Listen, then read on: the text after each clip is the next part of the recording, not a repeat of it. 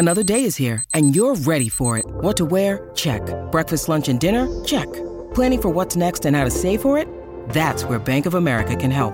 For your financial to-dos, Bank of America has experts ready to help get you closer to your goals. Get started at one of our local financial centers or 24/7 in our mobile banking app. Find a location near you at bankofamerica.com/talktous. What would you like the power to do? Mobile banking requires downloading the app and is only available for select devices. Message and data rates may apply. Bank of America N.A., member FDIC.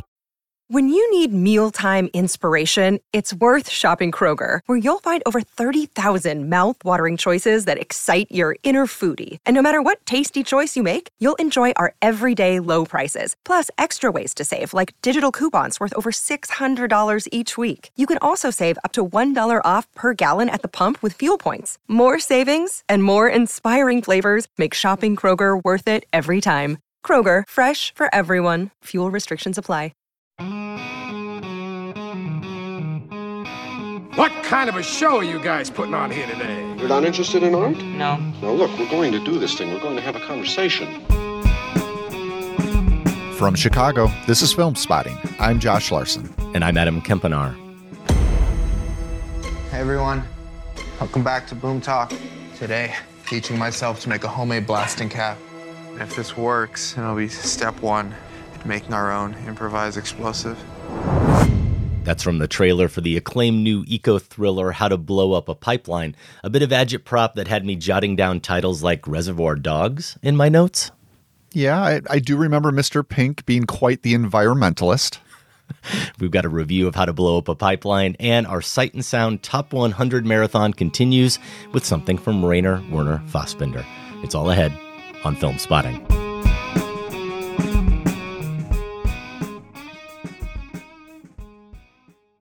Welcome to Film Spotting.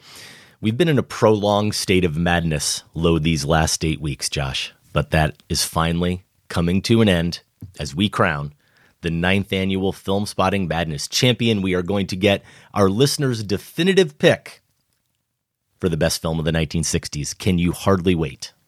I'm excited. I had the break, a little relief from the madness last week. So yes, ready to jump back in and just happy to know that this has been settled once and for all. There is a single best film of the 60s. Listeners chose it. Yep. We will find out what it is, and it will not have to be discussed again. We'll all know it going forward. There you go. All that madness talk, including the winner of our Madness Bracket contest later in the show, along with the third film in our Sight and Sound Top 100 Blind Spots Marathon. We finally crossed Rainer Werner Fassbinder's Ali, Fear Eats the Soul off of our lists. No longer have to carry around the shame and embarrassment, Josh. Yeah, it feels good. My first Fassbinder, so that feels really good. I can at least say, yeah, I've seen one of them. I've at least seen one. I don't want to divulge too much, but for me, we might be 3 for 3 in masterpieces in this marathon. Going masterpiece, huh? Okay. Yep. Can't wait to hear it. We do want to give you a brief reminder about helping us to reach new listeners by leaving us a rating and a positive review on the podcast app of your choice. We got some good ones in recently, so we want to thank Old Marathon Man. Old Marathon Man said this: Film Spotting helped this runner get through 5,000 miles of marathon training and expanded my knowledge of film to boot. Very impressive there. Runner's World. I think I've said this before over the course of this show's history. Where are you with your presenting sponsorship? No kidding. Jeff Makota also gave us a review, as did Jablet 2003 and Wristband in Canada, who shared this. My cinephile son introduced me to Film Spotting in 2019, and I have been a steady listener ever since. I love that it's working the reverse direction in this case. A lot of times we hear about listeners indoctrinating their children. This is going the other way. One more review that came in recently. We want to thank Q-Baller, who said, and I think this is positive. I think it is. Bougie film lover's choice. 7 years of quality enjoyment and counting. Yeah, I don't know how the kids are using bougie these days, but let's say that that's a compliment. Thank you to all those folks who left some kind words for us on Apple Podcasts this past week. Please do share your rating or your review, whether it is on Apple Podcasts or Spotify or wherever you listen to podcasts. And now, How to Blow Up a Pipeline. We have to show how vulnerable the oil industry is by hitting something big. Michael, what do you think the odds are we blow ourselves up?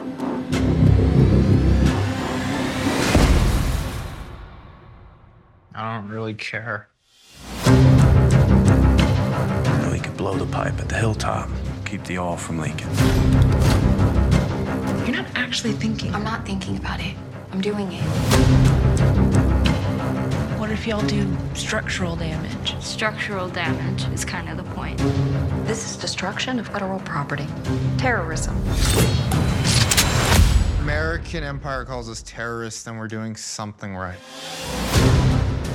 How to Blow Up a Pipeline's official plot summary labels its tale of environmental activism, part high-stakes heist and part radical exploration of the climate crisis.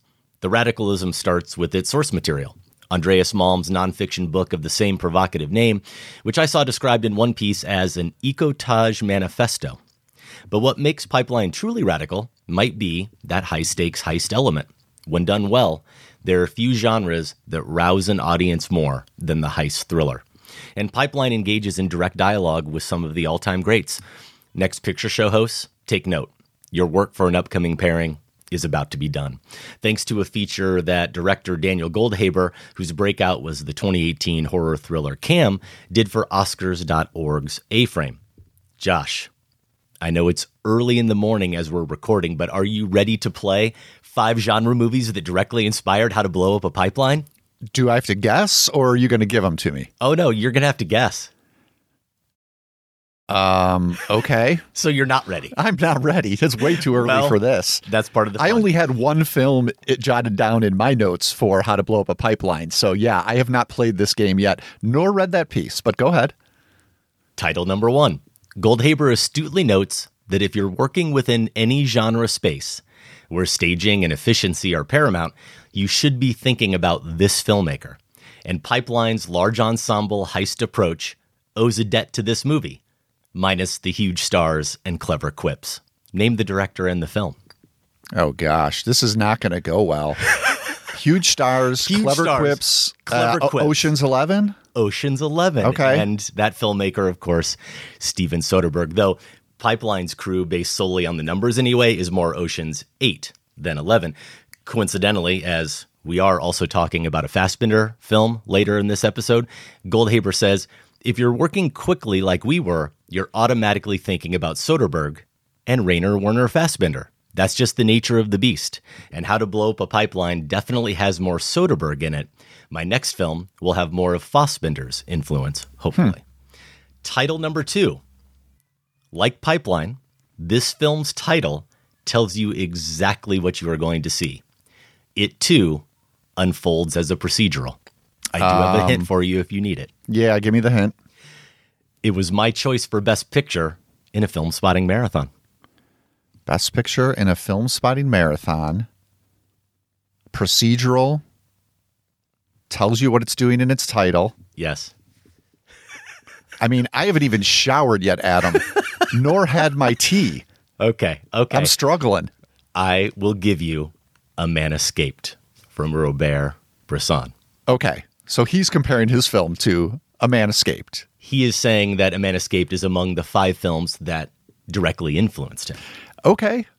Man, this is one way to market your movie. Just Number 3. Ensemble and heist certainly apply. You're doing so well, Josh. Yeah, I'm having a blast. But Goldhaber's thievery here was all about structure and the movie's nonlinear approach. You really should be able to get this one. Okay. That's my clue. Nonlinear film. Nonlinear film, heist. That's a heist. Ensemble. Oh, and it maybe has already been mentioned in this show already. Okay, so that's Reservoir Dogs. Okay. That's Reservoir Dogs. Goldhaber admits it was very important to him growing up, despite it not being really about anything. In Pipeline, we see characters in action and then flash back to their activist origin story, the circumstances that brought them to the team, the same way Reservoir Dogs shows us how its colorful criminals join up with Joe Cabot. We saw taking the pop cultural objectness of Reservoir Dogs and applying it to the subject matter of How to Blow Up a Pipeline as part of the actual subversive provocation of the film, according to Goldhaber. Okay, you got that one, but that was a bit of a cheat. Only 2 more, Josh. Oh, gosh. Pipeline referenced this movie for guidance on how to shoot and cover process, especially when approaching the bomb building scenes.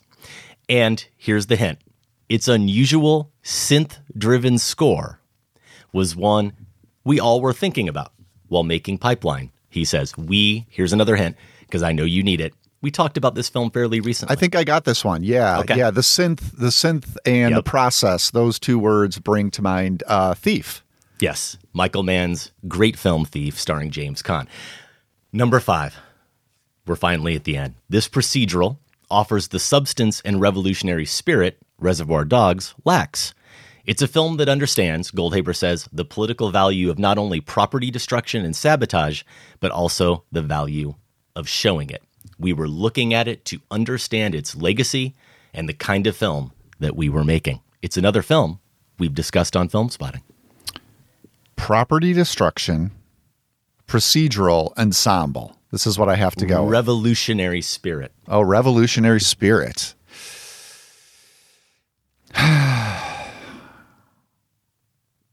No, I don't got it. The Battle of Algiers. Holy Josh, cow, man. He's just naming a lot of the big ones, huh? You maybe did an awful job coming up with the titles, but now that you know them, you can't quibble with Goldhaber's formidable list of inspirations. But what about his movie? Does How to Blow Up a Pipeline effectively harness those influences or diverge from them in radical enough ways that you can easily imagine a young filmmaker of the future logging it among his or her greatest influences? If so, what might this future filmmaker be wise to steal from it? Of course, the more incendiary set of questions is whether How to Blow Up a Pipeline is effective and radical enough that you can easily imagine a future eco-terrorist, a term the film's characters embrace, logging it among his or her greatest influences. And if so, what do you think they're likely to steal from it?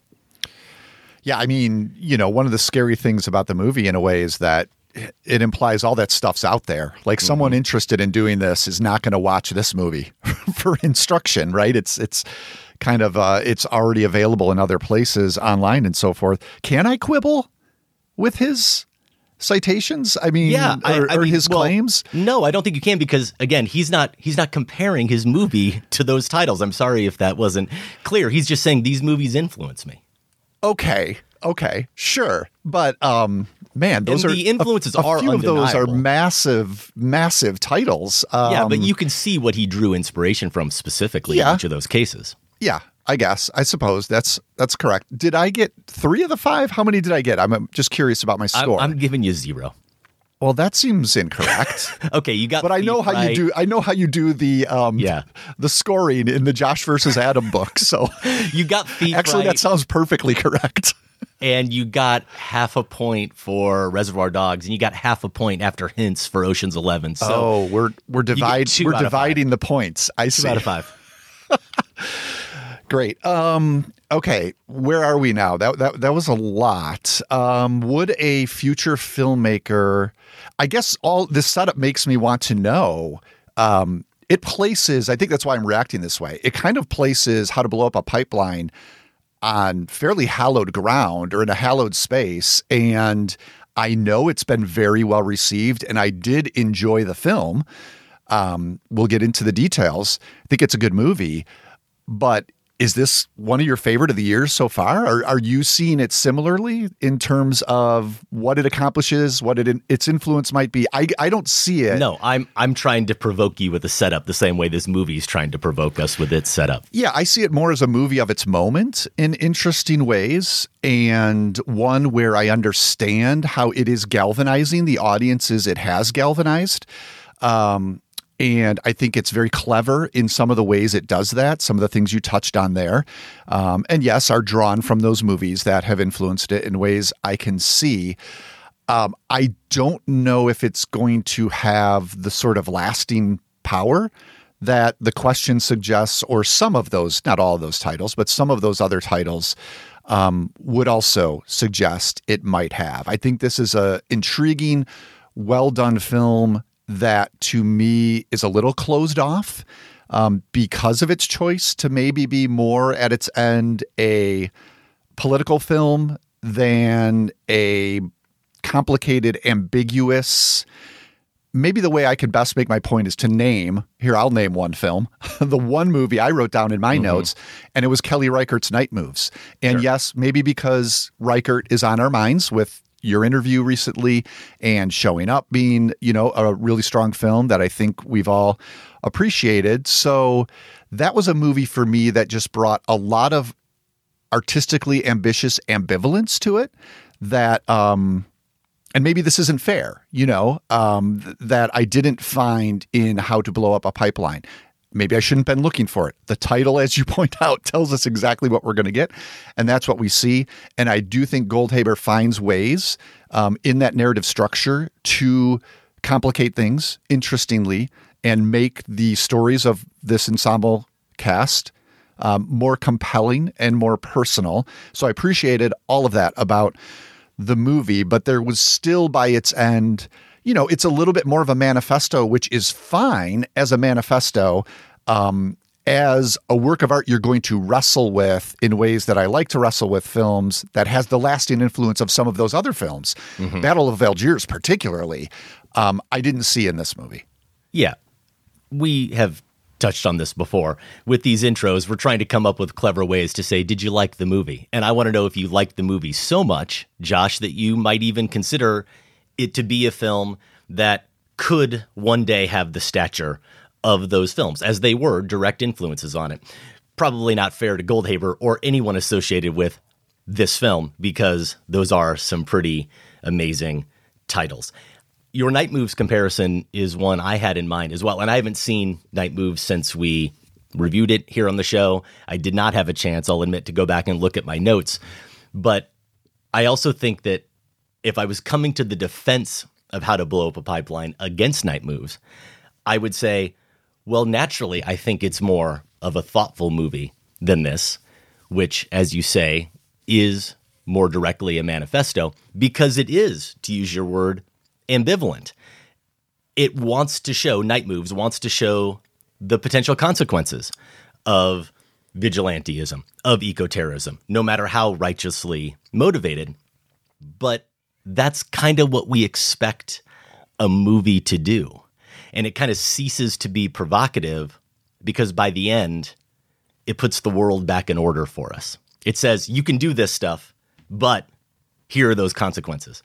And Pipeline more or less refuses to put the world back in order, which is what good political propaganda should do. So on one hand, I can certainly defend the movie for its provocation. And yet, I'll tell you, I am filled with as many contradictions in reaction to this movie as the movie itself is filled with. There is an undeniable propulsive energy to Pipeline. And it starts with that procedural aspect. We're not watching characters come to an epiphany and make a decision to act, and it all builds up to that. No, they've decided to act when we meet them, and the movie starts with this plan being put into motion. The question is how you feel about its rousing presentation upon reflection. And the more I think about How to Blow Up a Pipeline, the less good I feel about it. But I also think that discomfort is part of what, as I was alluding to, part of what Goldhaber wants us to feel.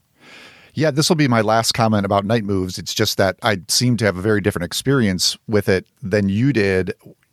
I didn't feel like that movie put the world back together at all. And like I said, it's been a while. So, well, in case, in comparison to the viewing experiences, like I remember being deeply unsettled about the story of Night Moves and what to even think about how to respond to climate crisis coming out of that film. Whereas coming out of How to Blow Up a Pipeline, I did not feel as unsettled. I don't feel like I know exactly how we should, respond to these things, or even how I feel about the choices these characters make. I don't mean that at all. I just mean I feel like, okay, I got what that movie wanted to say, how it wants us to feel coming out of it. So I felt much more settled.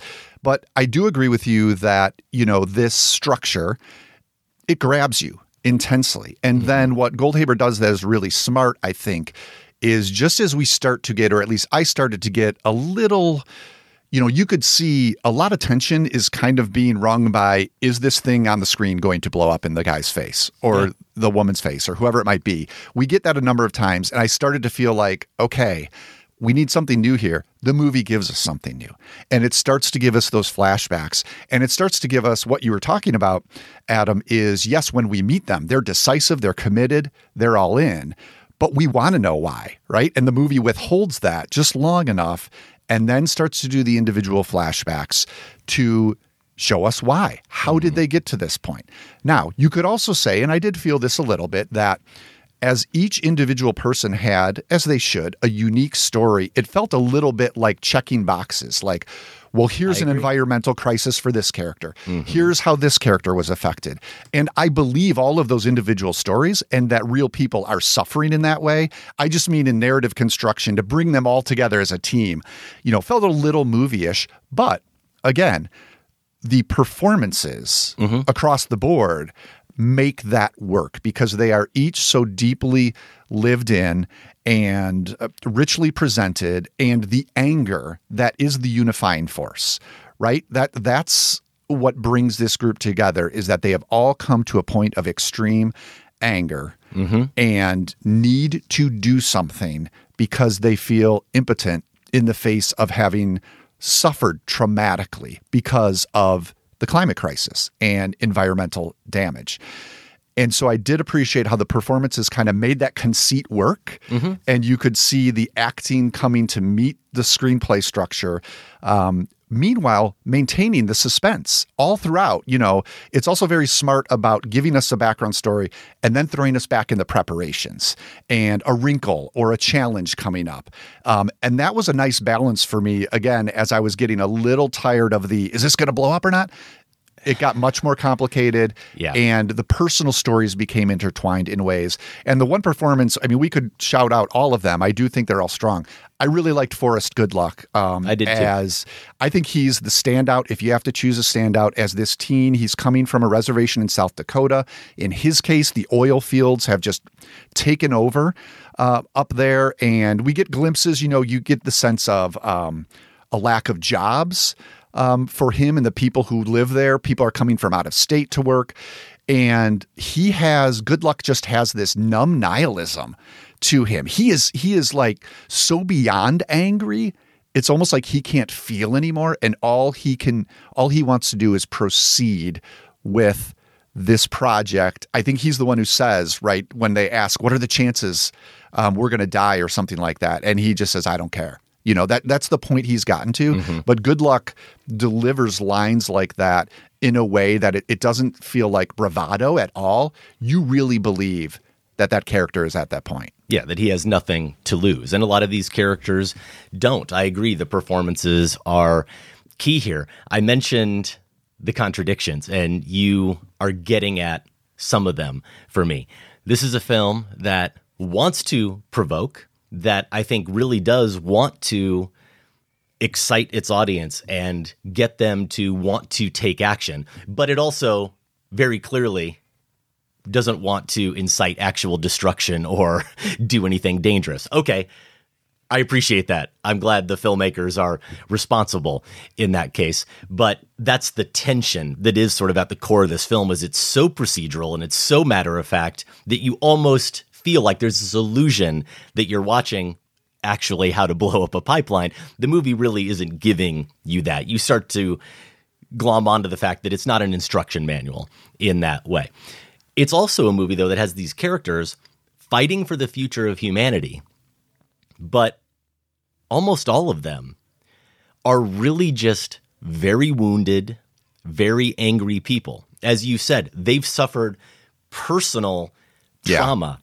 And so they're really looking for an outlet for that frustration, something or some entity to take that pain out on, to get revenge, essentially. And so I think that undercuts the story a bit, but it's also a case when you say you mostly bought it, I mostly bought it too. And again, I mostly bought it because of the performances. But in the moment, I really bought it, and it's only as I reflect on those scenes that they all feel maybe a little bit too neat and it's a little flimsy. It is also, as we've said a few times, a procedural, and that suggests a certain detachment. There's a chronicling of action, of steps taken, but also wrapped in a heist thriller package, especially with the editing and the score, and that does give it a slicker, more entertaining sheen. There's no doubt that as you're watching this, you find yourself inherently rooting for this plan to come off, no matter what you feel about what they're actually trying to do and the way they're going about it. And as slick as it is, I'll of course say it's not actually Reservoir Dogs. It's not trying to be Ocean's 11. I think you get that through the use of non-stars and the focus on the how-to aspect. It all suggests an authenticity, a sort of illusion of truth that then for me, Josh, was hard to reconcile with scenes and parts of the script that felt totally phony. There's a recruitment scene in a bookstore that I found totally absurd.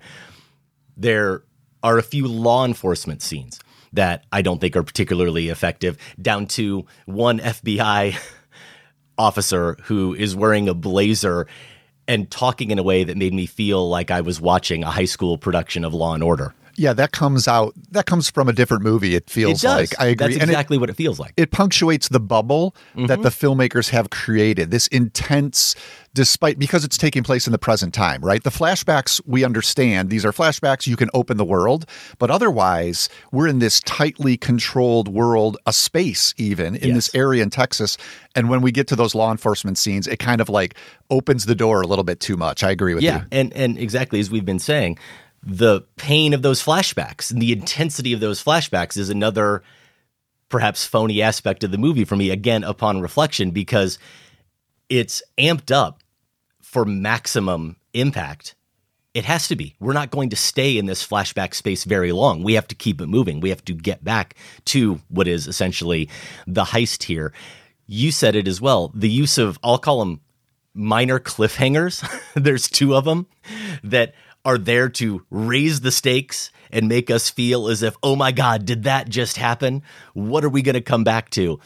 And then it only actually reduces the stakes because it feels like a bit of a crutch. After two of them, it feels like it might be a bit of a crutch by the filmmakers to use that, to employ that technique. And the last thing I'll say about it in terms of where I started to feel that bubble, as you put it, being pierced, the nature of this plan and some of the things that come to light, that too feels very rushed and maybe a little bit too neat and contrived once you really start trying to unpack it. So I was really torn watching this film, getting swept up in it because the craft is so strong and effective. And it's only when I was really thinking about it and dwelling on it, Josh, I started to see some of those elements that made me question whether my experience with it was, in fact, the right one. Yeah, it's a delicate thing with any sort of heist type movie where you want to be surprised and you want to be held in suspense, but you don't want to be manipulated, maybe. And I don't know that I ever felt really manipulated watching How to Blow Up a Pipeline, but I think it's maybe closer to that end of the spectrum than the surprise that you don't see at all that came out of nowhere, and you appreciate being surprised by it and you appreciate the suspense you were held within. I'm assuming, and I think you might have referenced it and we won't get into it, but you're putting the twist into this category that you kind of thought in retrospect, because at the time I was like, oh, this is pretty clever, and it's, again, kind of taking us in a little different direction as the flashbacks did earlier and offering something new. But yeah, maybe in retrospect, I might say it kind of falls in the category of the things you're talking about. Yeah, that is. I didn't want to use the word twist necessarily because people may be thinking about it when they watch it, but there is certainly a revelation that, while not changing the entire scope of the film and everything we saw that preceded it, it nevertheless adds a new wrinkle that I don't think the movie handles in a very careful way. That's fair. Or believable way. I will go back to my question here from the beginning that I don't really expect you to answer because I can't answer it. The one that I think you have to at least consider when you walk out of this film, which is this movie going to inspire for better or worse future activists, future eco-terrorists. And no matter how supportive you are of the cause, are you okay with that? We've thrown out a bunch of movies and titles, some by Goldhaber, some you thought of. You know, the two things I thought of watching it. One, I thought a little bit of Spike Lee's Inside Man, because obviously that's also a crime movie, a heist movie, but it's one of those films where you're sure these are the bad guys. They're bank robbers who are also taking innocent people hostage. Except, damn, Clive Owen's character is really cool. And wait, maybe they aren't actually the bad guys. Maybe they're really trying to expose something that's truly nefarious and wicked. So you start to catch on to that with Inside Man, and there's a similar dynamic at play here, even if, again, I don't think the movies are overall very similar in their style or their approach to the material. But I really was thinking a lot about The Anarchist Cookbook, which I think is by design, the 1971 book by William Powell that was incredibly controversial. And the movie that came out about it and its legacy in 2016, the documentary American Anarchists by Charlie Siskel, that I talked about a little bit on the show. I interviewed Siskel about that book. It really wants to wrestle with that book and where the writer of it is now, looking back 50 years, almost 50 years, on material that he put together that truly was the how-to book, Josh. It really was an instruction manual on how to make and manufacture explosive devices and other types of weapons and how to make illicit drugs, including LSD. And as you can imagine, it upset a lot of people and caused a lot of moral hand-wringing, as it should. Again, this movie isn't quite going down that path, despite its title. But I think one of the things the movie really does want to leave you thinking about is how much do you as a viewer, regardless of how you feel about the cause itself, how much do you as a viewer want or need to see these characters get some kind of punishment? On what level are you also rooting for that as much as you're rooting for them to pull off what they're trying to pull off? Because you need the movie to balance out the provocation. You need there to be some ambivalence. You need to understand that the movie isn't just saying unequivocally, we all should be employing these kind of tactics. Yeah, if you're asking, is this movie dangerous or potentially dangerous? I think that's what you're circling around. That's what I'm circling around. Yeah, I think, for me, and maybe I'm naive on this point, I don't feel like it is because, again, I think it's on the other end of things. It's just communicating or showing stuff that's been happening or people are thinking about in other arenas. I don't know that we're in an age where a major release film, and this isn't major release, I don't know how wide it's going, it's maybe like a mid-tier release, is going to be provocative in that way. I think those things are happening on the internet. I think that they're happening in different venues. What I do think something like How to Blow Up a Pipeline can be is galvanizing. And I think I used that word earlier. And I think particularly for younger moviegoers who will feel affirmed in how personally important this issue is. And this is something that I think is the greatest strength of the movie that I'm realizing, being late 40s. I understand climate crisis and environmental damage, even though I am hugely sympathetic to the concerns of this movie and the politics, if more conflicted about the practices, right? But as someone at my age, I experience it way differently than like our kids do, Adam, right? When they and their peers talk about this is like something that is immediately catastrophic because and intensely personal. Because when they see those projections about, scientists say this is going to happen by whatever, 2030, 2050, they can picture that, right? And I think this movie recognizes that distress and is galvanizing in a way where someone could come out of it and be affirmed in their distress and moved to do something about it. If not exactly this, to do something. And I think in that way, How to Blow Up a Pipeline can have a real effect on moviegoers. And I think that's distinct from it being dangerous or or showing people how to do this exact thing. Does that distinction make sense?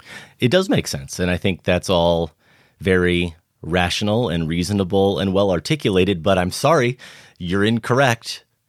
Fox News said it is dangerous and that it's leftist Hollywood propaganda.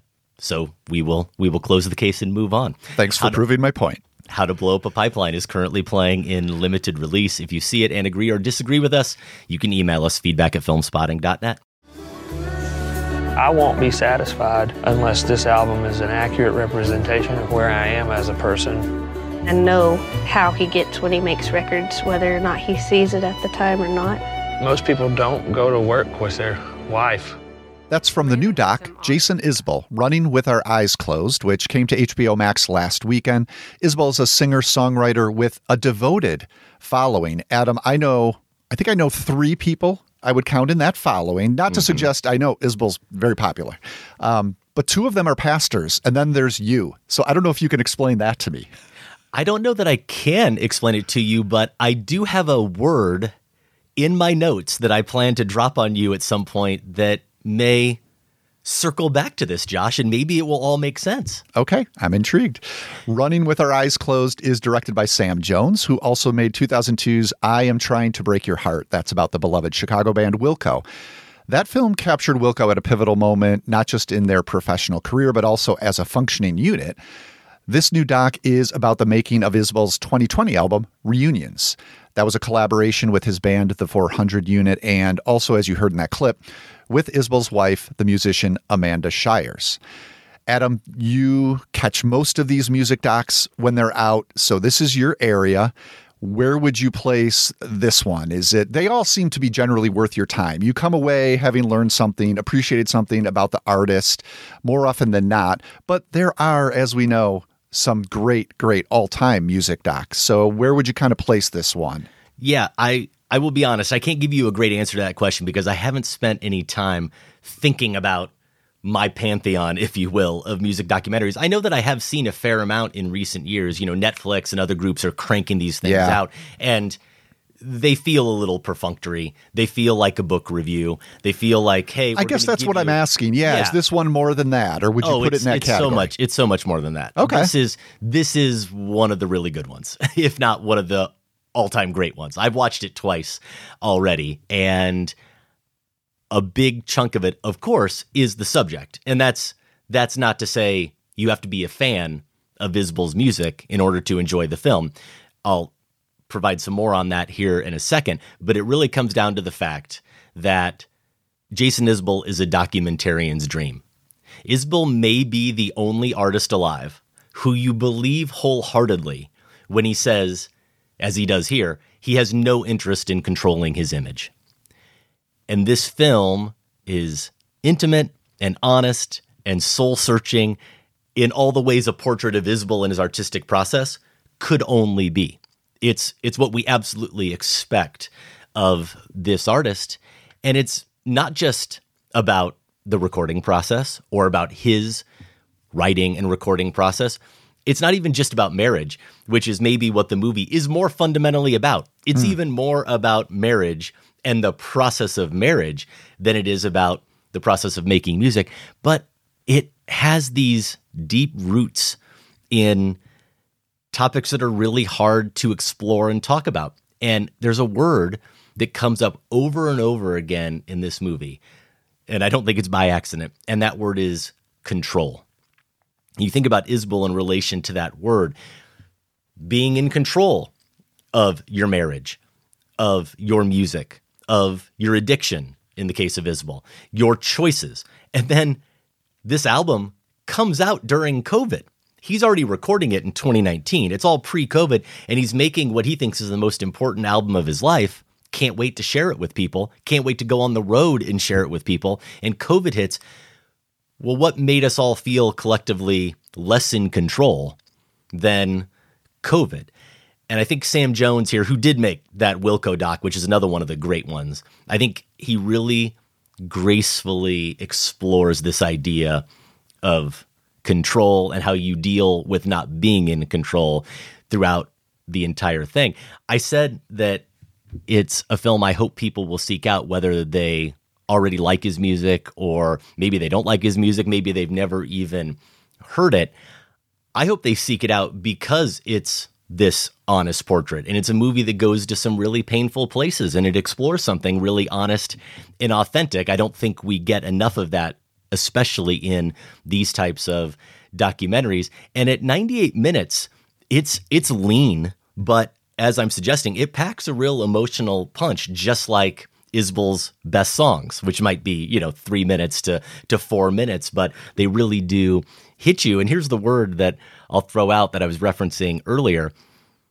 For you, Josh, movies may in fact be prayers, but I think Jason Isbell's songs are hymns.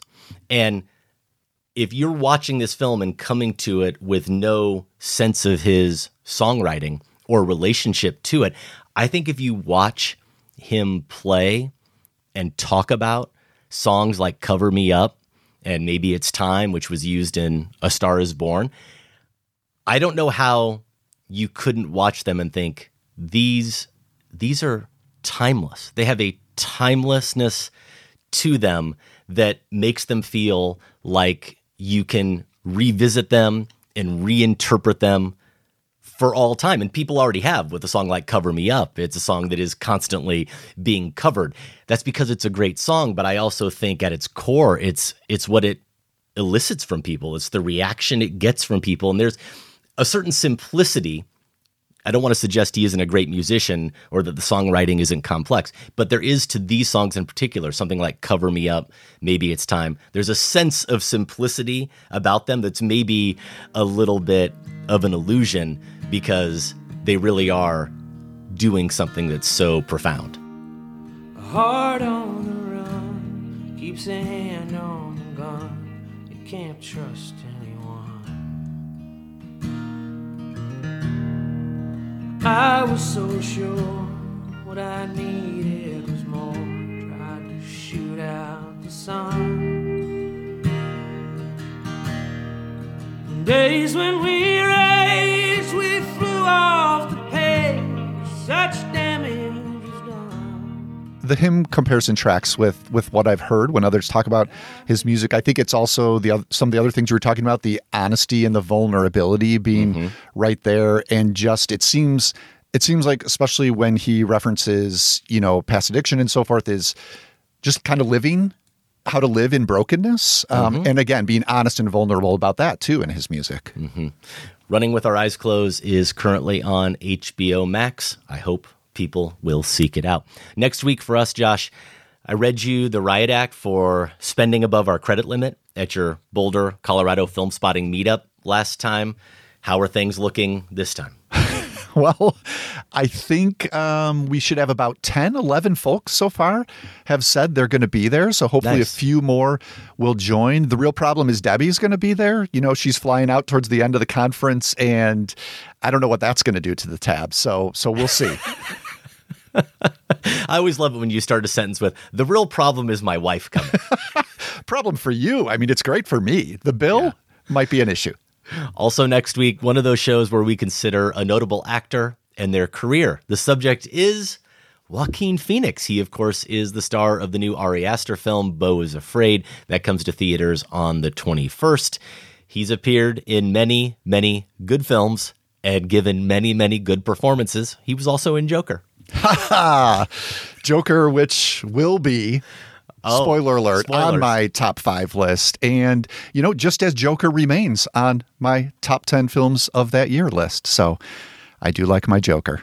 Well, a movie that was among my top 10 films of its year, a movie in performance I like considerably more than Joker. Spike Jonze's Her turns 10 this year. And I don't know if you've noticed, artificial intelligence seems to be having a bit of a moment. I don't know that either of us are equipped to talk about that moment, but we're going to try to put Her in some kind of perspective 10 years later next week. Well, this is where I know we've joked about this and referenced it, but this is where we actually use ChatGPT. I know. To at least write the setup. I know. I already told Sam it had to be done. If not the whole review. I mean, I think you and I could sit this one out and we just let ChatGPT take this one over. It's fitting. It's not, we're not dodging anything here. I think it makes perfect sense. Yeah, I'm with you. Speaking of Aster's Beau is Afraid, he is the subject of our first post-Madness film spotting poll. We are asking, what is your favorite Ari Aster film? He's only made 2. It's a 50-50 choice, though, of course, this being a patented, deeply flawed film spotting poll question, we've tried to complicate it. You can either choose 2018's Hereditary or 2019's Midsommar. We are also giving the Aster critics out there, I'm raising my hand, Josh, you may be able to see, we're giving you the option, not a fan. Yeah, this is just for you. I mean, I know there are some people who are conflicted about his films, but most people are excited about Ari Aster's work. So this is a little out for Adam. For me, it's still a pretty easy, even though I've liked both films, it's a pretty easy choice here. It's Hereditary. Midsommar, I mean, I'm just still trying to wrap my mind around that one. Maybe a revisit would bump it ahead of Hereditary. But yeah, for me, it's Hereditary. Do you have one you like the least? Can you reverse engineer this, or are you just going straight out not a fan? I am, of course, voting not a fan, but I voted in Sam's Twitter version of this question, which did not include the not a fan option. I will say that I had to pick one because I wanted to see the results more than anything, but I had to make a choice, and I made my choice, and I said Hereditary because I at least find that film overall not quite as grueling to sit through as I do Midsommar, which, now that I think about it, might be a little ironic. It's certainly sleeker, it's shorter, but I don't know that it's actually less oppressive than a film like Midsommar, which at least has some real moments of dark humor, and that Swedish countryside, Josh, is gorgeous. Yeah, right? I feel like so you get outside a little more in Midsommar. You get outside a little bit more. It at least has that going for it. But yeah, I'm not a huge fan. So, of course, I am extra curious to see what my reaction is going to be to Beau is Afraid. That is, if I don't somehow come down with a cough before that episode. I mean, we're looking at the end of the month after this Joaquin Phoenix preamble, the prologue, if you will. And we're going to talk about Beau is Afraid and Tarkovsky's Mirror. I'm not sure, Josh. I may be coming down with something. I might have to put Michael Phillips on standby. Noted.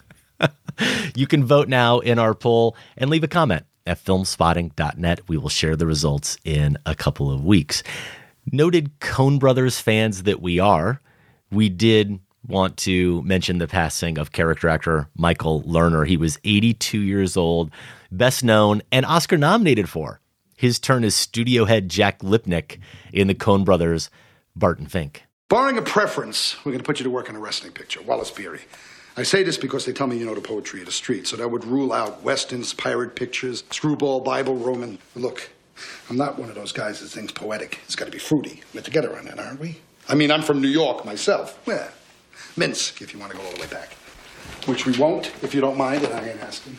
I mean, I can hear him right now from those sequences in Barton Fink, and it makes me think, you know, we should have done, in honor of Lerner, and maybe we'll get to this, I don't think we've ever done like a Coen Brothers scene stealers top 5. No, it's because a good one. he would, almost every one of their movies has somebody, right? Yes. Who's like Lerner in Barton Fink. Just comes in for a scene or two, absolutely kills. We just talked about The Big Lebowski, and it would have to be John Turturro there, even though I don't think we referenced his bowler. Oh, we did. In our review, did we? Okay, good, because he deserves it. He'd be a scene stealer, for example. But yeah, Lerner absolutely is one of those in Barton Fink. Lerner's got credits going back to the late 60s. He was also in the Coens' A Serious Man. I do remember him very fondly as Arnold Rothstein in John Sayles' 8 Men Out, the guy who fixed or financed the fixing of the White Sox versus Reds World Series. He's Mayor Ebert in 1998's Godzilla, that character name not an accident.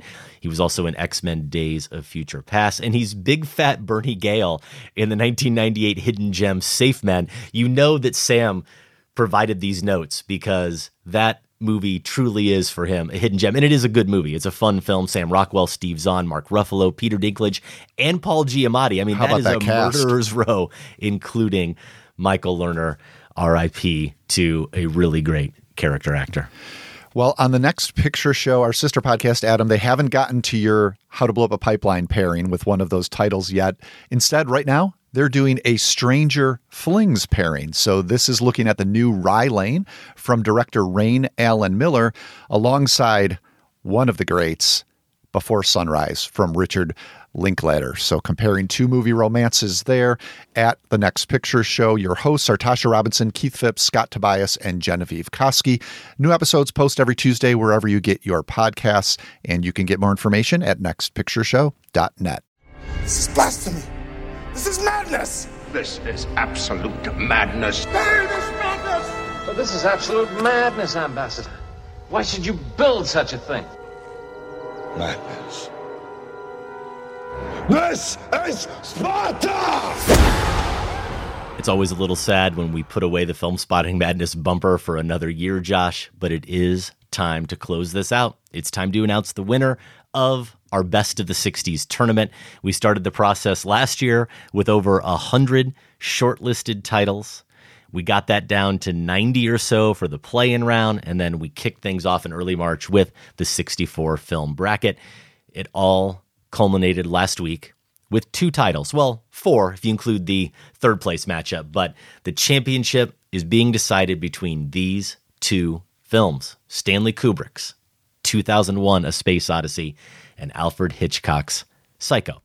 We're going to hold you in suspense a little bit. Before we announce the winner of that final matchup, we wanted to share this note we got from Nick in Los Angeles that gets to the essence of why we actually embark on all of this insanity every year. Here's Nick. This was my 5th Film Spotting Madness to experience in real time, and the 1960s has been my least watched decade of any tournament so far. I usually start my Madness homework around January 1, and when I cloned your letterboxed shortlist of the top 98 films, I clocked in at a measly 16%, which for me included many of the top seeds and a few others.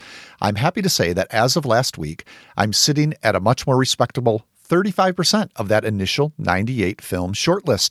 Thanks to your little hijinks, I was able to remedy such blind spots as, and this is really a killer lineup, Adam. I mean, You're so right. I love seeing that this prompted people to watch movies like The Apartment, Lawrence of Arabia, Who's Afraid of Virginia Woolf, Cleo from 5 to 7, High and Low, which Nick notes is a new favorite of his, The Wild Bunch, The Umbrellas of Cherbourg, and, if we can believe it, Nick says this was the first time he watched Psycho. He continues, I can't think of a more ringing endorsement of madness than getting to experience so many great films just before they all get thrown into the incinerator.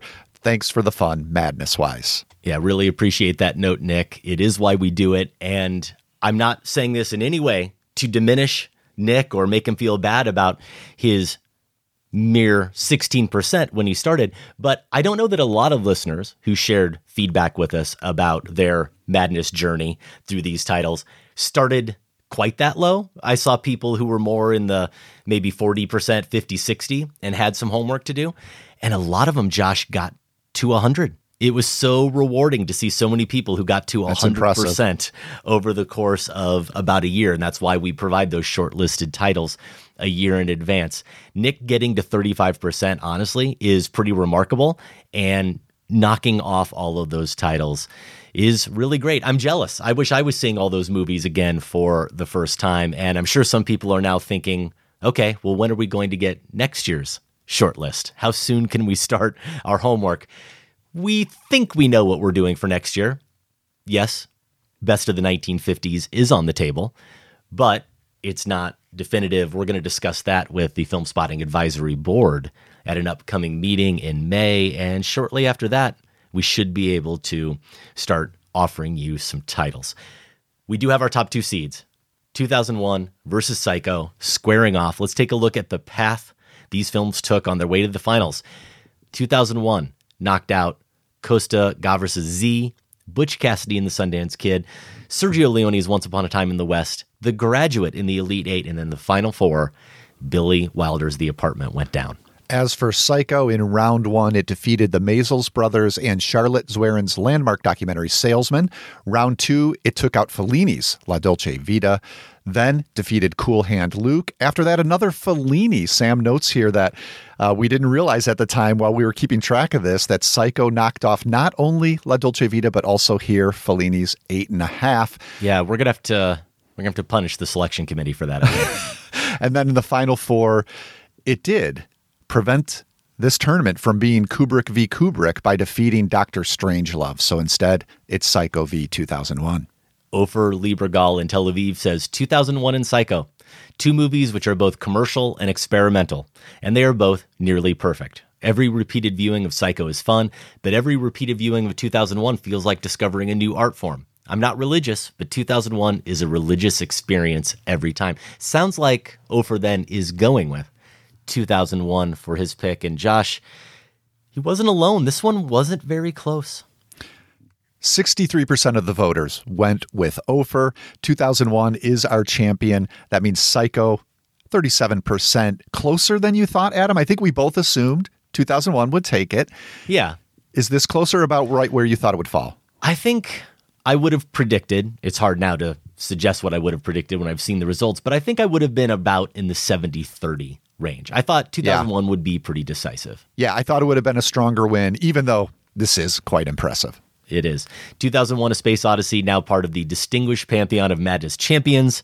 Listeners have helped us choose the best film of every decade from the 60s through the 2010s. You can check out all of those titles and more at filmspottingmadness.com or filmspotting.net/madness. But the madness isn't completely over. We do have a third place contest as well, and it's those two Final Four runners-up.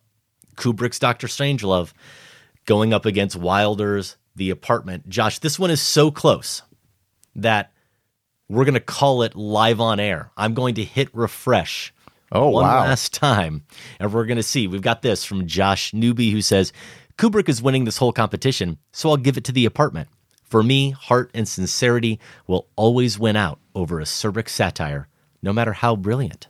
Man, I'm with Josh. I would go the same way, so I'm pulling for a last-minute win here for The Apartment. What do we got? I am hitting refresh, and the winner is by 8 votes.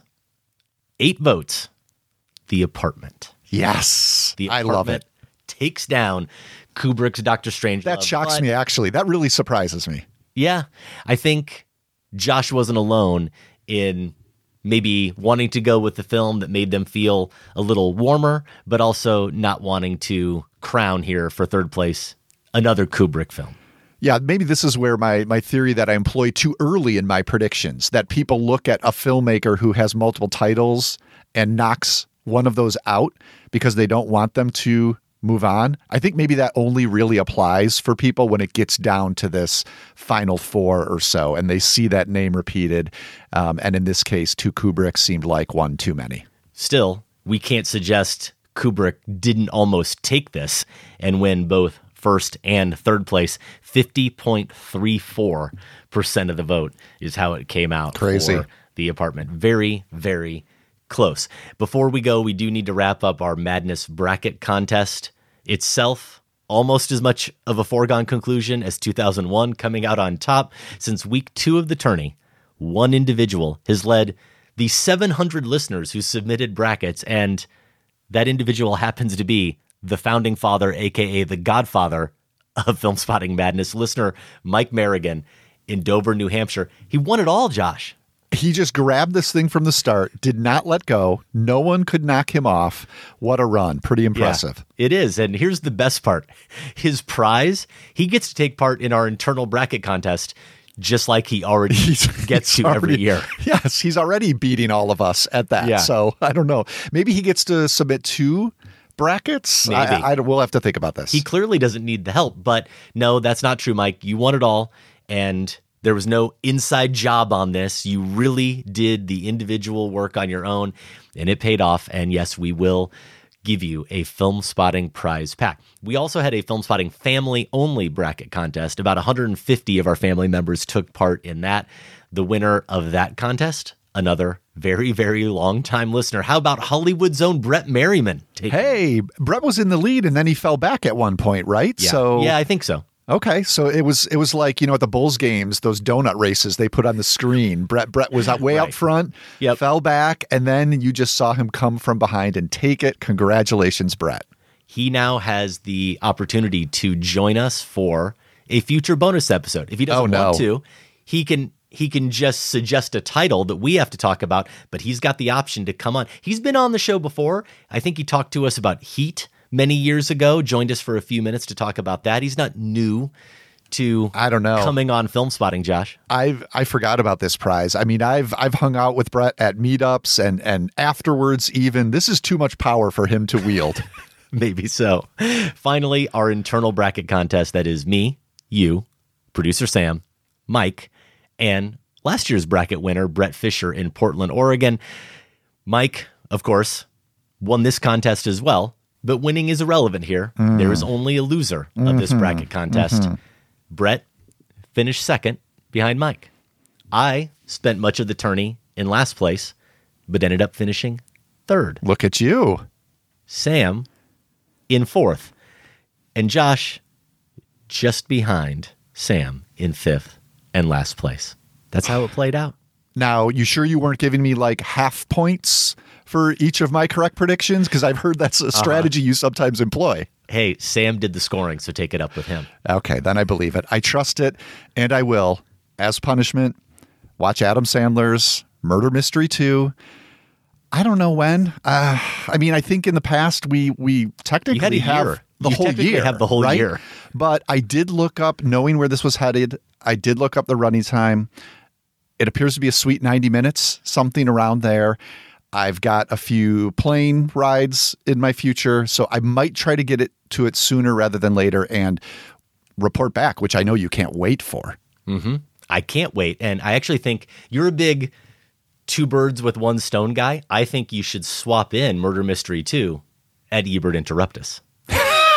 Frame by frame analysis. Now, you've seen, as a previous loser of this contest, you've seen Murder Mystery 1. Just based on that, do you think it holds the cinematic excellence to go under that sort of scrutiny? Multiple days of observation and close analysis. Well, I don't necessarily think it does, but we did get a very impassioned email from one Kyle Crichet in Kitchener, Ontario, Canada. I saw that. Week, who said the Sandler slander, say that 10 times fast, needs to stop. And he provided his flawless ranking of all 64 Adam Sandler movies. Do you have a guess where Murder Mystery 1 comes in on Kyle Crichet's list?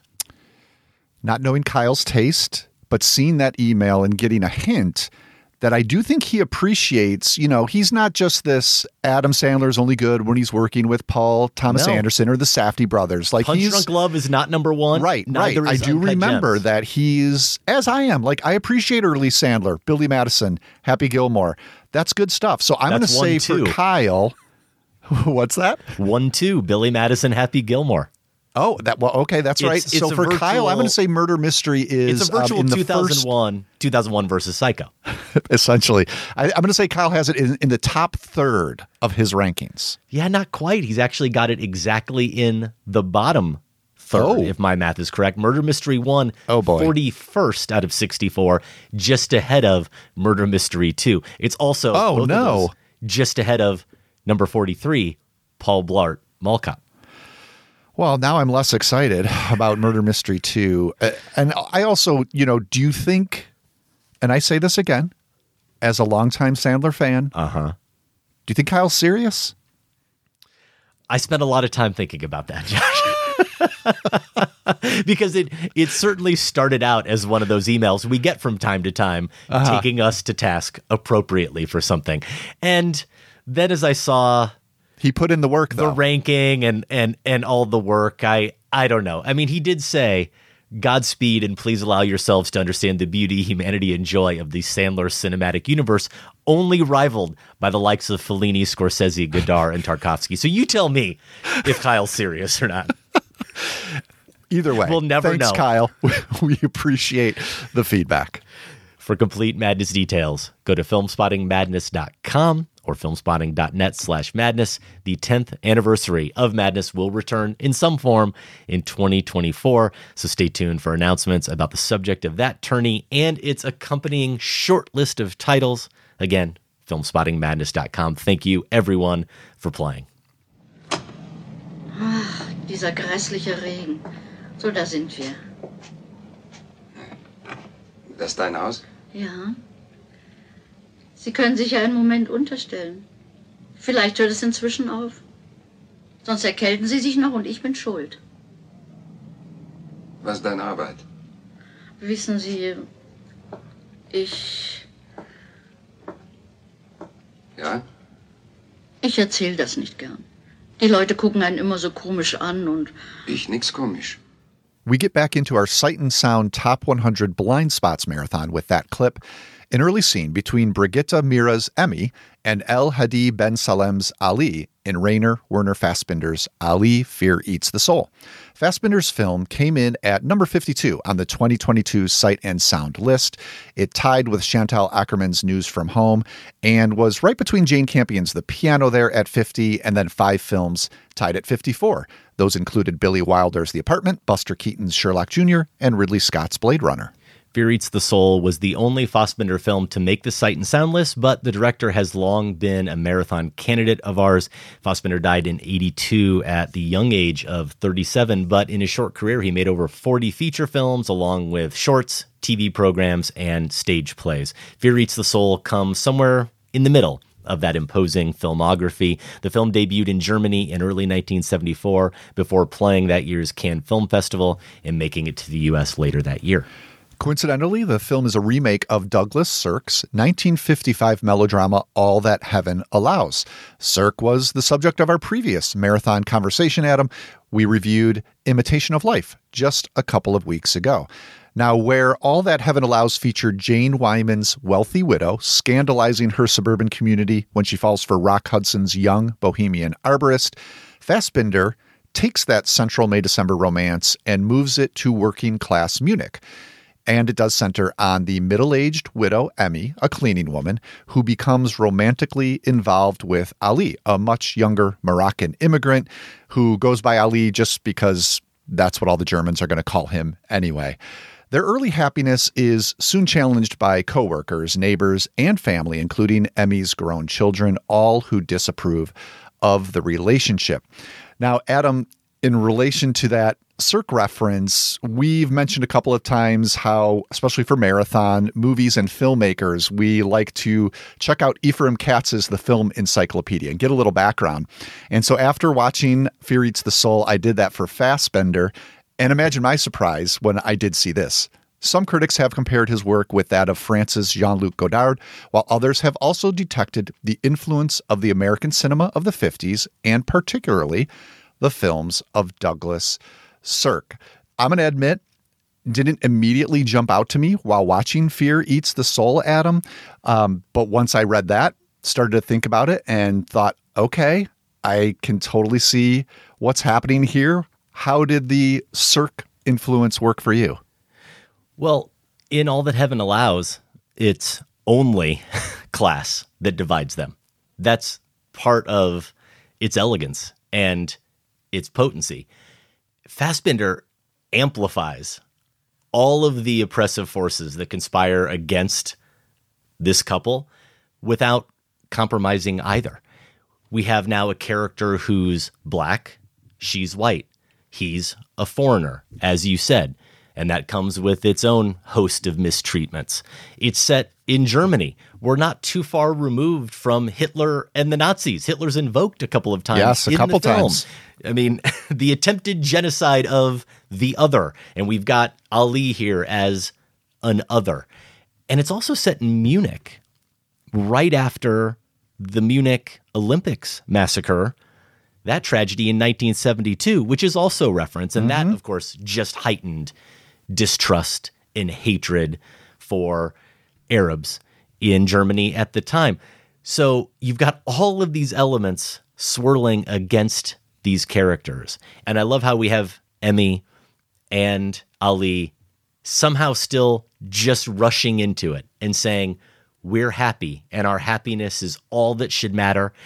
And they seem almost oblivious at times to the reaction that their relationship is having on other people until they can no longer be oblivious to it, until that confrontation is right there in their face. And I think in that way, and certainly later in the film, this becomes even more apparent, the movie takes on an almost fairy tale-like quality, despite being so entrenched in 1970s Munich and seeming to reflect the politics and the attitudes of the culture at the time, you have this element where the characters return from a vacation to Steinsee, and it's exactly the catalyst for change in perception that she told him, that Emmy told him it would be. Watch, we'll go on vacation and we'll come back. And you don't really believe her, because why would change? Why would these attitudes change? And it's almost as if Fassbinder has the universe say, be careful what you wish for. Actually, yes, things could change, but these forces are too big and too oppressive. And even if they change somehow around you, you're going to change. There's a sense of pessimism and some doom around these characters. And yet there's also somehow, and I think this is really the magic of the film, and I do think it's a magical film, there is also this hope. There's this determinism. There's this drive. You want this couple to continue to be happy. And despite everything I just expressed, you almost feel like they might be able to overcome it. Yeah, I want to get back to that, the note about whether or not they're oblivious, because I think that's very interesting. But just quickly on the Cirque element for me, as I said, the plot similarities to All That Heaven Allows, not on my mind at the time. But the thing that did come to mind once I saw that reference was the interiors and the way they're not as bold as so many of Cirque's interiors in terms of color, but they're very composed and almost staged theatrical in a way that I also associate with Cirque's work. And, we touched on that when we were talking about imitation of life, especially in some of those later domestic scenes where the house got fancier and more elaborate, and so did the furniture, and the interiors became more of a presence. Even though this is not as wealthy of a setting, I think you can see that even in the scene where Emmy is on those stairs, the stairwell with her coworkers where she's been cleaning and they take their lunch. Yeah. Just the placement of the railings and the use of the wall, and even in her apartment, which was very modest, the use of doorway frames and the a little bit more muted colors of her walls. That's where I definitely saw, beyond the potentially melodramatic narrative elements, a combination with or a reference to Cirque. But really, I was so baffled in a good way by this film. As I mentioned earlier, my first Fassbinder, had no idea in terms of tone or filmmaking style of what I was getting into. And so you are grasping for those references. I do. When I'm a strong vision, a filmmaker with a strong vision, you kind of want to find your resting points to wrap your mind around it. And I will admit, this has been one of the most destabilizing experiences in that way for me. I do not know what to make of Fassbinder after watching this film once, and certainly allow that this could be in that masterpiece category. My mind just, needs some more time with it to think about it a little bit more. That Ephraim Katz's entry mentioned Godard. I could see that, the way he is also deconstructing what a movie like this might look like. This is a different way that a melodrama could be presented. In fact, it's presented in a way that almost, in some instances, wants to keep us at such a distance that we won't have that emotional engagement. And so it was a back and forth experience for me. I found it also to be incredibly dry. Other filmmakers that came to mind who would have been influenced by Fassbinder, Sweden's Roy Andersson, we've talked about some of his films, and honestly, Wes Anderson here in the US, the way their movies can be comically dry to an extent that puts off a lot of people. I'm thinking of the folks who say, there's no emotion in a Wes Anderson movie. And I experience the exact opposite, but I could understand that having now seen Fear Eats the Soul, because I could see someone saying to me, this is a deeply emotional movie that I wept at. And I did not have that experience, even though I see the potential there. And for me, I didn't have that experience because of some of these formal choices. The way so many of these scenes, Adam, felt like almost rehearsals on a stage for a production. Not that they weren't finished, but there was something about them that wasn't quite ready for theatrical presentation on a screen, yet that's clearly what he wanted. And we can talk about this in terms of the performances too.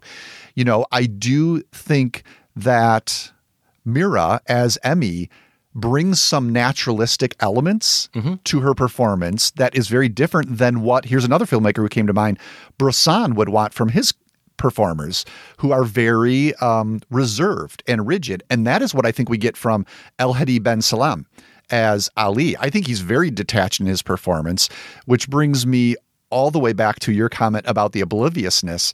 I started to think if that was intentional because Emmy goes through this deeply emotional experience, and we see that on her face and in the performance. Ali goes through the same and more of the experience, being the person who's being more directly oppressed, but he holds it within. Yes. And I almost thought if that was because he knew from the start he was not oblivious.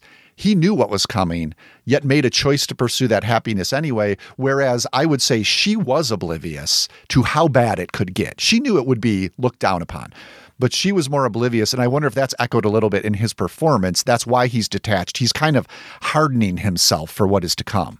Well, you mentioned Ali and the fact that that's probably a reference to just how others would refer to him. Almost that's the name they'd use. They don't care what his derogatory way, right? And the fact that he refers to himself that way in the third person often in the film, which is where we get the title from, right? It suggests a certain resignation, a certain powerlessness that he has accepted. How many times does he say something like, that's the way it is? That's just the way it is. Yeah. He doesn't question those things. The fact that their relationship, they're simply talking to each other and being together, starts to at least chip away at that a little bit. And he's willing to take some actions to try to combat that powerlessness and that resignation. That is what, for me, gives the movie really some emotional heft, even if it's not there in the performance. You're right. He's someone who is more beaten down and weary, and you're not sure he ever can completely overcome it, but maybe somehow this relationship will do it. And the formal choices are what made me react so strongly emotionally to it. This isn't my first Fassbinder, I will note. Now, it's been 100 years, but back in film school, I remember watching and writing about Veronika Voss, which is about an actress in Germany, a once great actress. And that film very much is playing with Hollywood conventions and subverting some of classical Hollywood cinema's tropes the same way Godard's films do. I've seen Germany in Autumn, which is a movie that I don't know that you can really even call it a documentary, though it has elements of nonfiction to it, very experimental. Fassbinder, as himself, is a character in the film, which is why I knew watching some of these scenes, some guy seemed so familiar to me, and I couldn't place it, and then I eventually did. Fassbinder's the jerk son-in-law. I think I'd seen enough photos of him that I picked him out right away. Yeah. And what a little bitter, weaselly performance. Oh man. So good in that way. Yeah. You're right. But this film isn't as flashy, certainly, or as burnished as a Cirque film, but the visual choices are really what linger with me. And you talked about how composed the shots are. And there is a lot of deep focus in these interior shots. The colors often are really vivid, especially in that club where they meet and when they dance. Yeah. But it's choices like they're often being in these frames. You have obstructed shots. You have characters that are just slightly in the frame, or a table or something that's in the frame with this couple in the distance. And it evokes this sense that the world is always watching, and they always are often in this movie. They're oppressing, they're encroaching. They can't quite have this space just to themselves. And what really struck me is the use of tableau shots here, where characters literally freeze in some moments. This is the Roy Anderson thing. The Roy for Anderson me, part. You're right. I think that's a good touchstone. Fassbinder has these characters be motionless within the frame, and it's theatrical, but it's not overly theatrical because the camera is at enough of a distance where we're not focused on them in close-up or anything as they're pretending to stand still.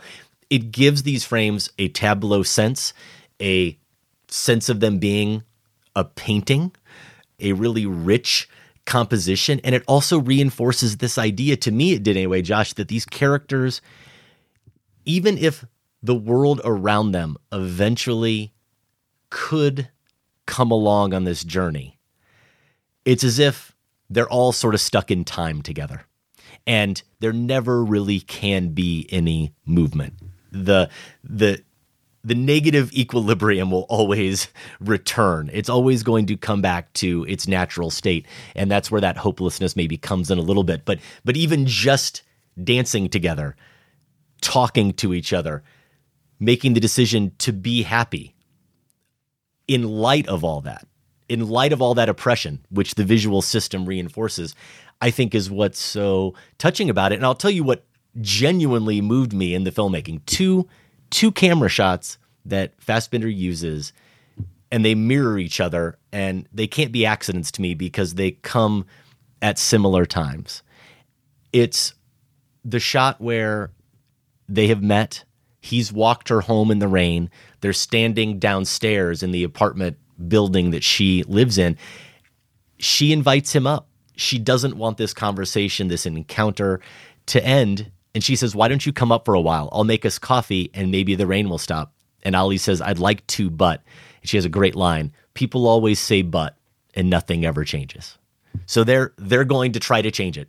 They're going to fight back against this cosmic force. In this case, it's not even their oppressors. It's just the universe that seems to dictate that people like them don't have a choice but to be lonely. Really, that's it. Mm-hmm. And she invites him upstairs. He accepts finally after she says that. The camera starts to move and pull away towards the stairs before she's finished with that line. It's as if Fassbinder is saying with the camera, come on, I'm going to nudge you just a little bit. You can do it. We can do it. We can keep this night going. You can come up the stairs. The camera urges us as viewers to accept that and to see it as a possibility before the characters even accept it as a possibility. And I love that. And it's mirrored later in the film, but in a way that's sadder. I think it's the scene where they're sitting outside at a restaurant and they're talking about their future together, and she really breaks down because the people who run the restaurant are just standing there judging them for whatever this transgression is. And the camera does the same thing. The camera, she says, let's go away. Let's go away on that vacation. Everything will be right when we come back. She talks about that movement. She talks about them being together. The camera moves before they do. The camera starts to pull away as if to say, let's go. Come on, let's go. It's okay. Except if I remember the shot correctly, it ends and they don't get up. They do eventually go on the vacation, but it's as if it foreshadows that even though what she says will come to fruition, that doesn't mean their happiness is guaranteed. Yeah, I think both of those examples capture really well the mystery that is this movie, or at least my experience of it, is that it seems to be a film that in some of its formal choices and presentations has absolutely given up on, I'm glad you said loneliness, because I think that's really what this is about, but it's given up on the very idea of genuine human connection even being a possibility, right? So much of this movie, the oppression we see, the abuse we see would suggest that. And then there are other elements of the movie where it's aching for genuine human connection. And those examples you gave are great because they hold that tension in one scene or one image. And maybe another one that I was thinking of when you were talking about tableaus, I don't know if this is exactly a tableau because the composition of the frame is not quite as complicated as it is in something you would think of as a tableau. But there are at least two instances where the camera holds on Emmy longer than the scene needs, far longer than the scene needs. I know what you're referring to. Yep. And I think one of them is actually, if I'm remembering correctly, one of them is when he has come upstairs and they're negotiating how this is going to work, right? It begins as coffee, then it goes to, well, you can stay over, I have an extra bedroom. And so they're kind of negotiating the logistics of this. And she's alone as he's in the bathroom, I think, and just leaning against a wall, deep in thought. To your point, almost completely still, if not completely still, and the camera sits with her. And then there is another one later. This is after they've had an argument and he gets up to leave. I think they're at the table together and he's going back to the bar where they met. He needs to get out of there. And again, the camera just sits there with Emmy and watches her.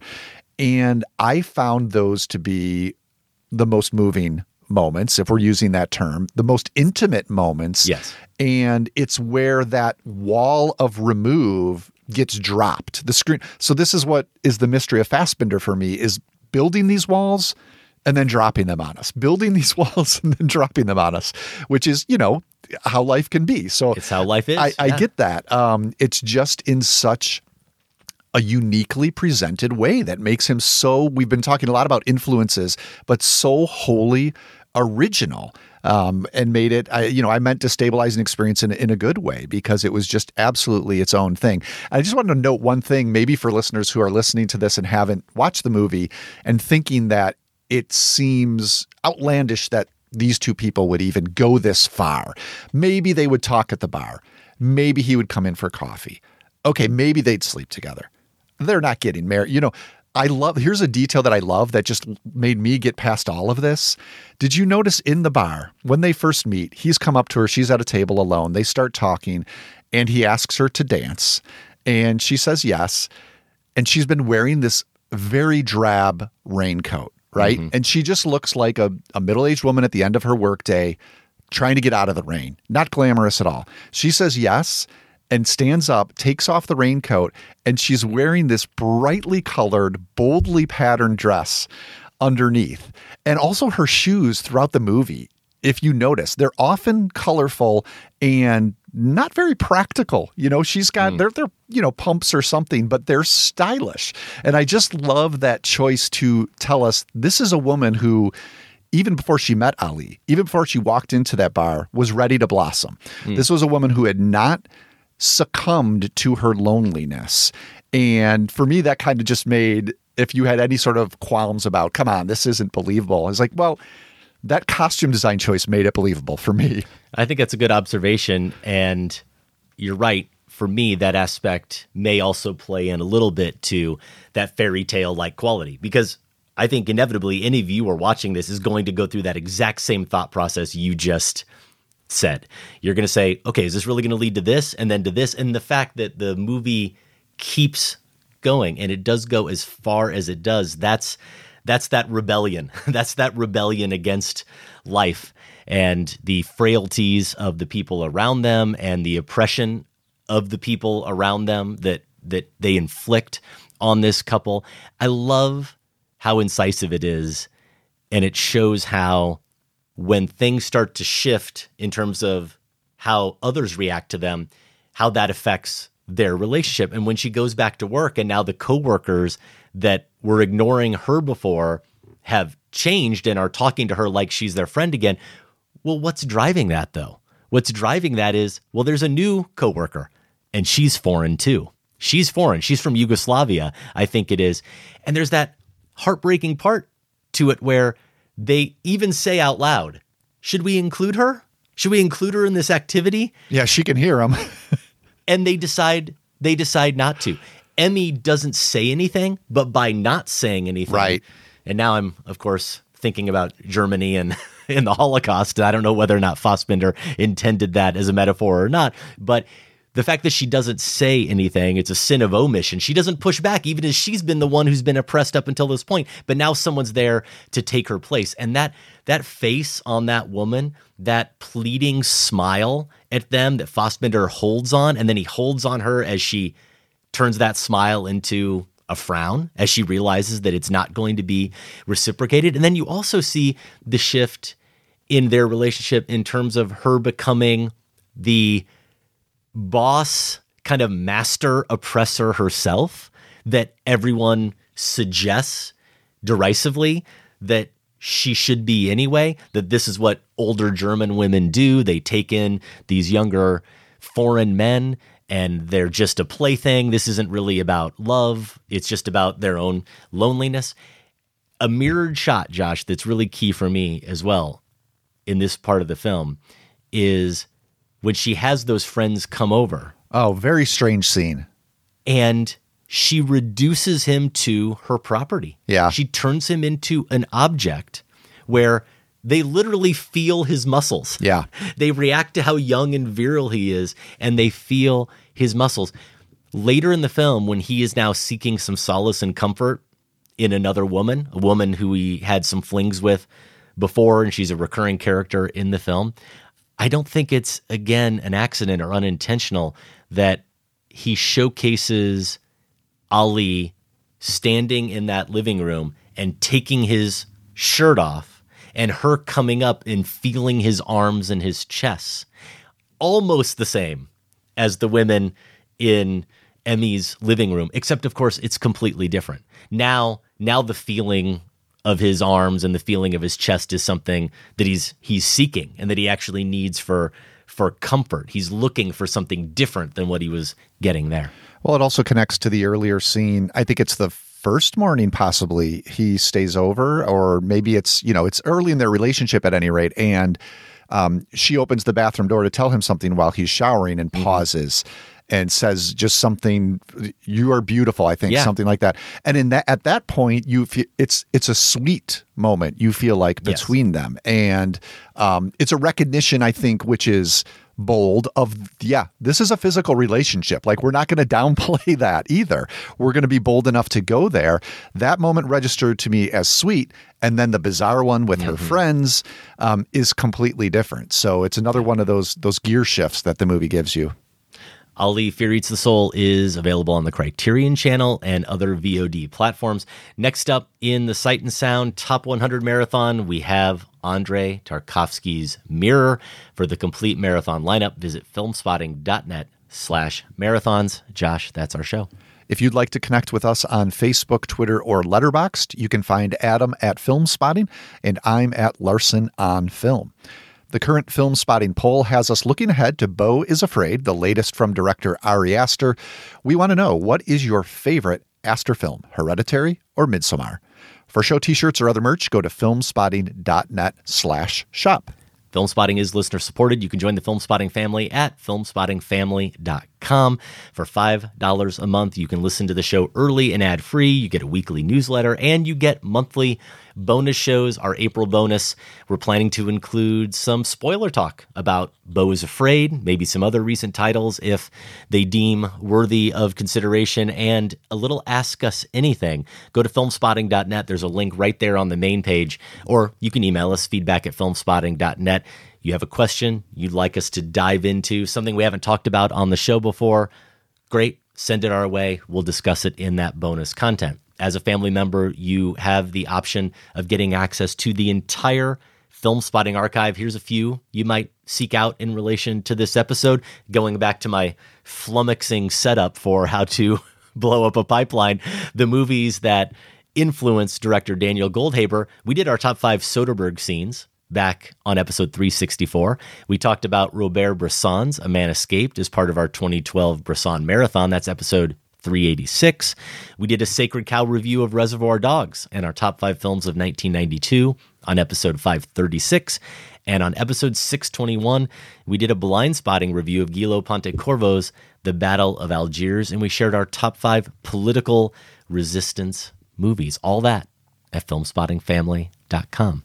In wide release, you can see Mafia Mama, starring Toni Collette as a suburban woman who inherits her grandfather's mafia empire, directed by Catherine Hardwicke. The Pope's Exorcist is also out, an idea once expressed apparently has to be manifested. You can also see Renfield with Nicolas Cage as Dracula and Nicholas Hoult as his lackey. There's also a new film from Japanese animator Makoto Shinkai, who did Weathering with You and Your Name. It's called Suzume. Sweetwater is out. That's a biopic about Nat Sweetwater Clifton, the first black basketball player to join the NBA. That includes an eclectic supporting cast: Richard Dreyfuss, Eric Roberts, Kevin Pollak, among those ensemble members. In limited release, you can see Kelly Reichardt's showing up. It's expanding to more theaters, Josh. I know you did review it favorably on Larson on Film. Michael Phillips and I talked about it pretty glowingly last week. Definitely recommended here on Film Spotting. Yeah, good to see that getting to more theaters. Next week, we are going to be doing our top 5 Joaquin Phoenix performances in anticipation of Beau is Afraid. And we're also going to reconsider Spike Jonze's Her in the Age of AI. Believe it or not, Her is 10 years old. Film Spotting is produced by Golden Joe Dassault and Sam Van Halgren. Without Sam and Golden Joe, this show wouldn't go. Our production assistants are Betty Lavendero and Veronica Phillips. And special thanks to everyone at WBEZ Chicago. More information is available at WBEZ.org. For Film Spotting, I'm Josh Larson. And I'm Adam Kempenaar. Thanks for listening. This conversation can serve no purpose anymore because I am Film Spotting Madness champion. Goodbye.